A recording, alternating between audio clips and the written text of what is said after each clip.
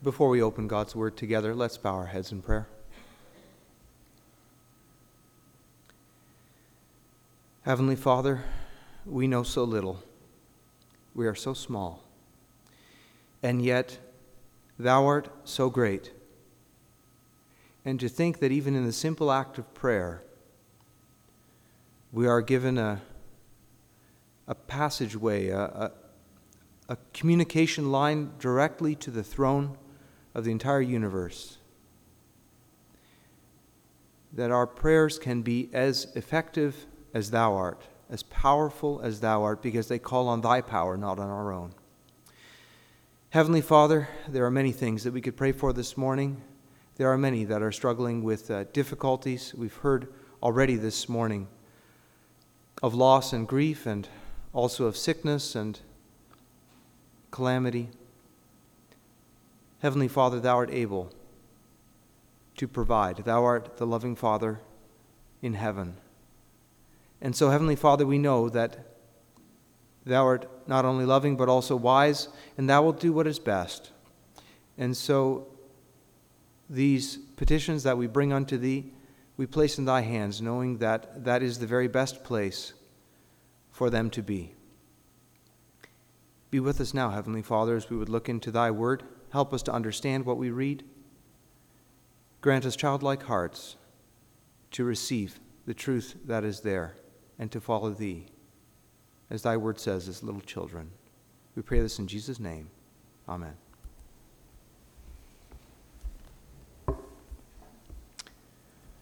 This morning, my thoughts turned to the 18th chapter of Luke's Gospel.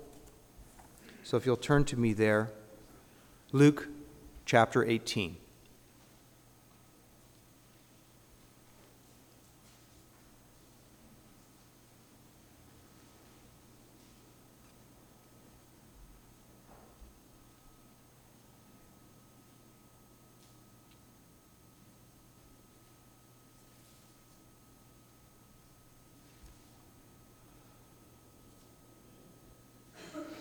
I'd like to read from the beginning of the chapter. And he spake a parable unto them to this end, that men ought always to pray and not to faint, saying, There was in a city a judge, who feared not God, neither regarded man. And there was a widow in that city, and she came unto him, saying, Avenge me of mine adversary. And he would not for a while. But afterward he said within himself, Though I fear not God, nor regard man, yet because this widow troubleth me, I will avenge her, lest by her continual coming she weary me. And the Lord said, Hear what the unjust judge saith. And shall not God avenge his own elect, which cry day and night unto him, though he bear long with them? I tell you that he will avenge them speedily. Nevertheless, when the Son of Man cometh, shall he find faith on the earth? And he spake this parable unto certain which trusted in themselves that they were righteous, and despised others. 2 men went up into the temple to pray, the one a Pharisee, and the other a publican. The Pharisee stood and prayed thus with himself, God, I thank thee that I am not as other men are, extortioners, unjust, adulterers, or even as this publican. I fast twice in the week. I give tithes of all that I possess. And the publican, standing afar off, would not lift up so much as his eyes unto heaven, but smote upon his breast, saying, God, be merciful to me, a sinner. I tell you, this man went down to his house justified rather than the other. For every one that exalteth himself shall be abased, and he that humbleth himself shall be exalted. And they brought unto him also infants, that he would touch them. But when his disciples saw it, they rebuked them. But Jesus called them unto him and said, Suffer little children to come unto me, and forbid them not, for of such is the kingdom of God. Verily I say unto you, whosoever shall not receive the kingdom of God as a little child shall in no wise enter therein. I read until the 17th verse. For us this morning is a familiar one. I think I may have even preached on it before as well from this pulpit. But there was something in my heart that this morning that kind of pushed me to turn to this chapter. And it's that message in the latter half of what we read about the little children.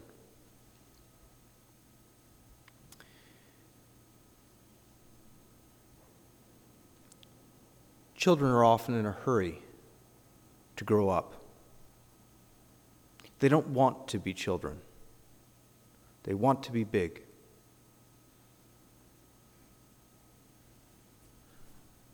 My brother used to say when he was a young guy, when I was older.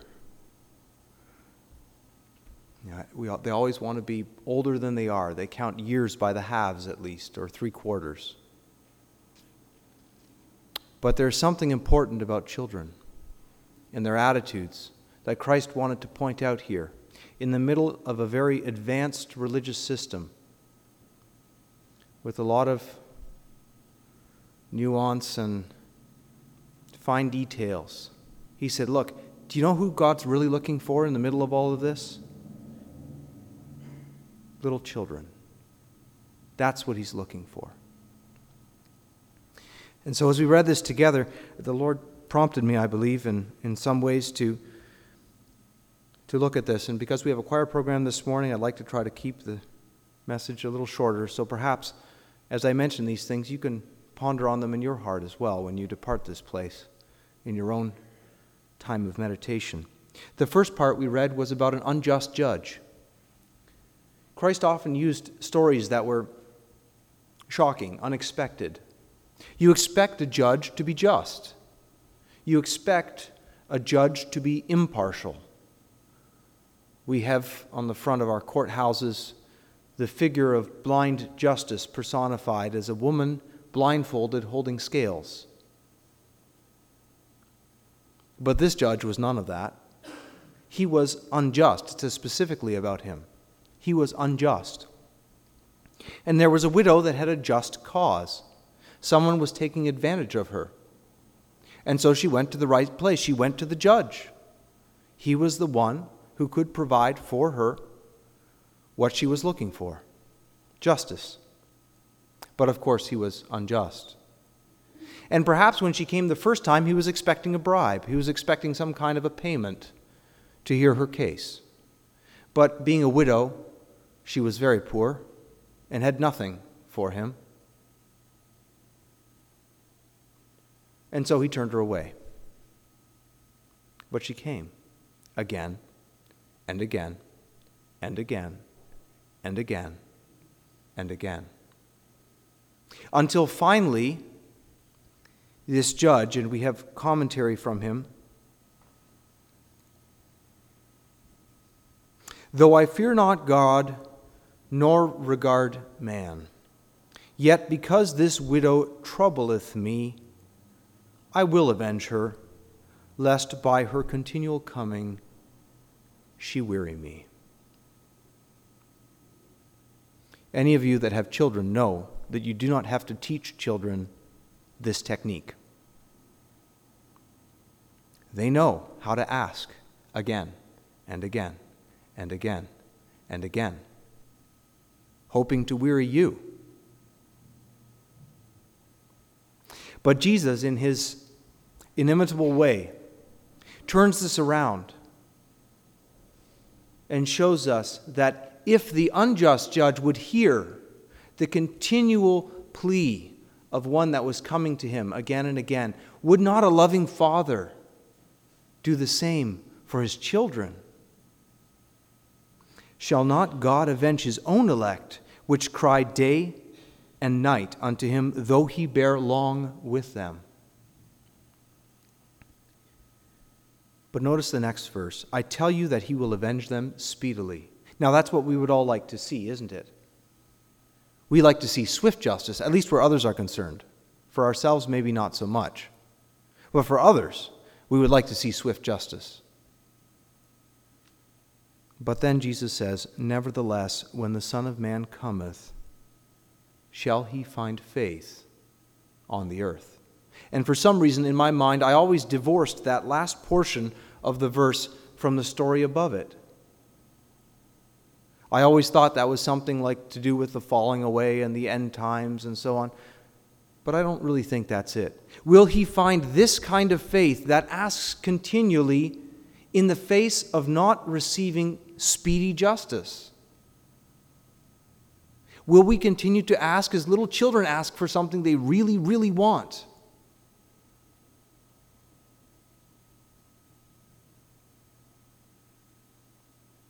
Will the Son of Man find that kind of faith? Because things will be very dark in those last days. It will look like there is only an unjust judge and there is no one righteous.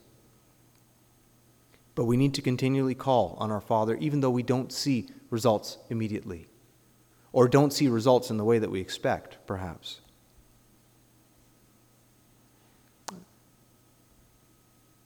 Then he switches to another parable and talks about a Pharisee and a publican.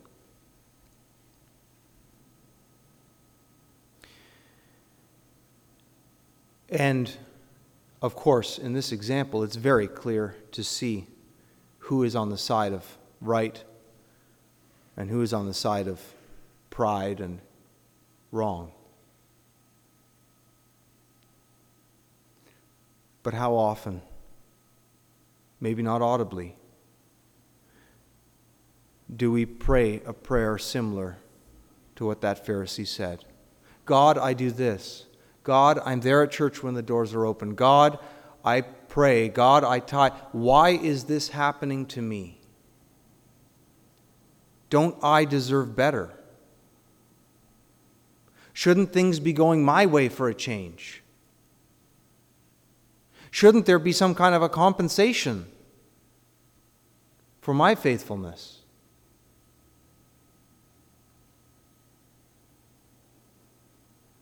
That hits a little closer to home.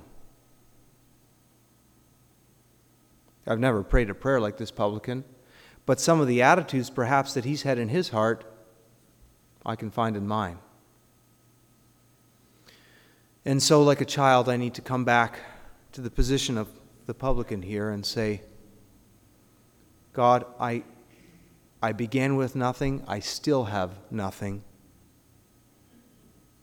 and the only thing I can ask for is not compensation for service, but mercy. There was a great preacher hundreds of years ago, and he lay on his deathbed. And his friends were gathered around him to comfort him in his final hours. And one leaned forward to encourage him and to say, "You go to receive your reward." And he said, No. I go to receive mercy. Mercy. That's what I need. I deserve nothing. Even the Apostle Paul, when you look at his life, his attitude, what he went through. And at the end of all that, he says, look, if we've done everything, if we've done all, we ought to say we're unprofitable servants. We only did what we were supposed to do.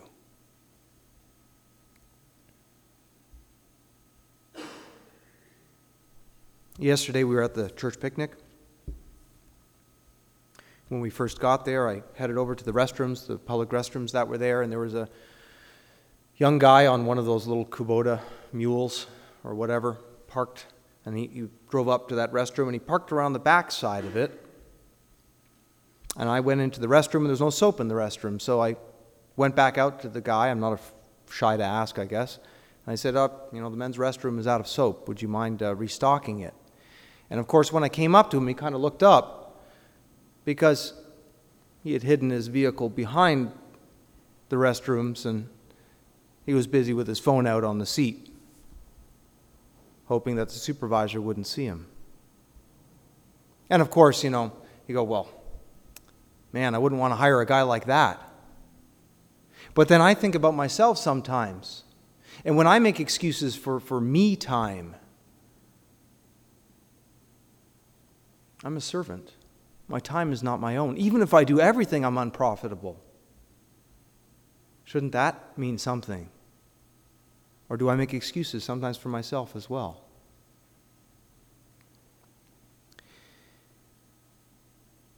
To put it all in perspective, finally, Jesus has those little children. And this scene, it touches me, partially because I guess I have small children as well. And children, when they know you, they don't think twice about interrupting what's going on. They just go straight to you. They depend on that relationship that they have with you.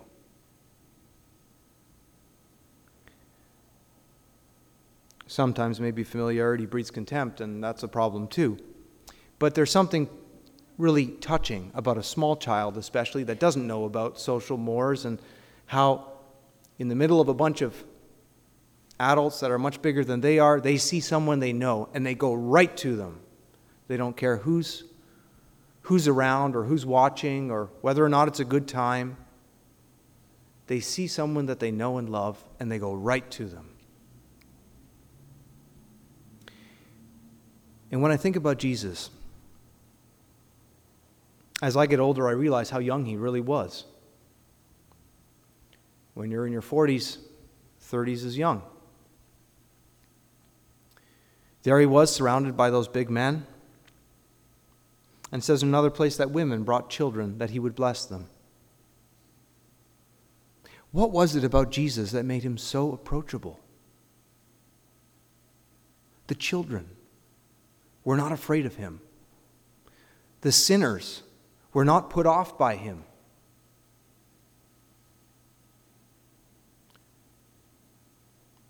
This is, I believe, what a spirit-filled man or woman should look like. Christ is the pattern. So approachable under almost any circumstance. They knew he would not turn them away. The disciples tried. The disciples said, "Not now." We have a lovely hymn in the junior hymnal that kind of outlines that in the form of a story. And I think we can all identify with that. We can understand that picture. Sometimes you have to wonder at the things that are recorded in God's Word. The most important book in the universe, and this story about little children coming to Jesus to be blessed makes it in there. 30 years, well, 20 some years at least, of Jesus' youth and adolescence receives no mention in Scripture, but a story about children is there for us. Why? It wasn't important that we know what happened during his youth and adolescence. It was more important that we understand what the Father's heart is towards children than all of that.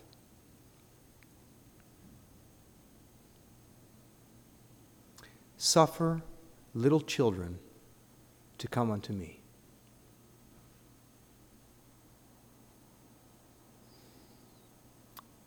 What a thought. The children could give Christ nothing. Nothing. They didn't come to butter him up. They didn't come to find fault. They didn't come to give him things like some of the women ministered to him. They simply came because of who he was. That made the difference.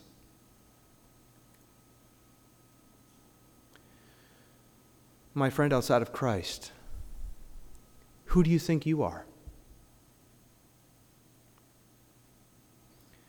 It's a difficult question, one that maybe some of you are still grappling with. The Pharisee thought he knew who he was. He thought he was religious. He thought he was in the right. He thought he was doing the things that God expected of him. He thought he knew. One of the things I find refreshing about children and very endearing is that children do not have that air of skepticism that adults do. If you make a claim or tell an adult something, they will often, at least by body language perhaps, and sometimes by words, say, "How do you know that?" In modern times on the internet, we call it fact-checking. But children depend on the relationship so much that they take what you have to tell them and they believe it. They simply accept it. Shocking to an adult. We'd call that naive. Naive unless you consider the source. Remember that. Naive unless you consider the source. I would call you very naive if you treated humans like that, other men and women. But when the source is the eternal God, you can take that without even a speck of skepticism. Why? Because everything else is so shifting, so unstable. Many of you have gone through years of school. You think you know things. But the interesting thing is, how do you know that you know? How certain can you be of the knowledge that you've received? Have you fact-checked everything that you've heard? Even things you think you know about yourself. Are you really sure? I was talking with my children last night during our short devotion time. And we got talking about how do we know that God is. And I said there's two ways that I have tested God. One is what he says about this world. We just finished watching a nature documentary. That was kind of the context. What I see in this world is so incredible, so unique, so finely balanced, that to me it seems impossible that these things could have proceeded simply from chance and time. That's one way. But I said the other way is that what he tells me about myself, I find to be true. And that to me is perhaps the greater proof. What he tells me about myself, because the older I get, the more unsure I get about the world around me, about people, about situations, even about some of the things that I think I knew. But what he tells me about myself, that rings true. And as we've been stepping through Romans and looking at the different chapters, the things that are recorded in God's Word about a man apart from God and then a man with God, I have tested and I find them to be true. And so what remains for me is what we finished with in that final verse. Whosoever shall not receive the kingdom of God as a little child shall in no wise enter therein. That's not a one-time thing, brother and sister. That's something that needs to be done every day. A return to that childlike trust. A stripping away of layers of adult sophistication that our culture puts upon us, and a simple resting and trusting.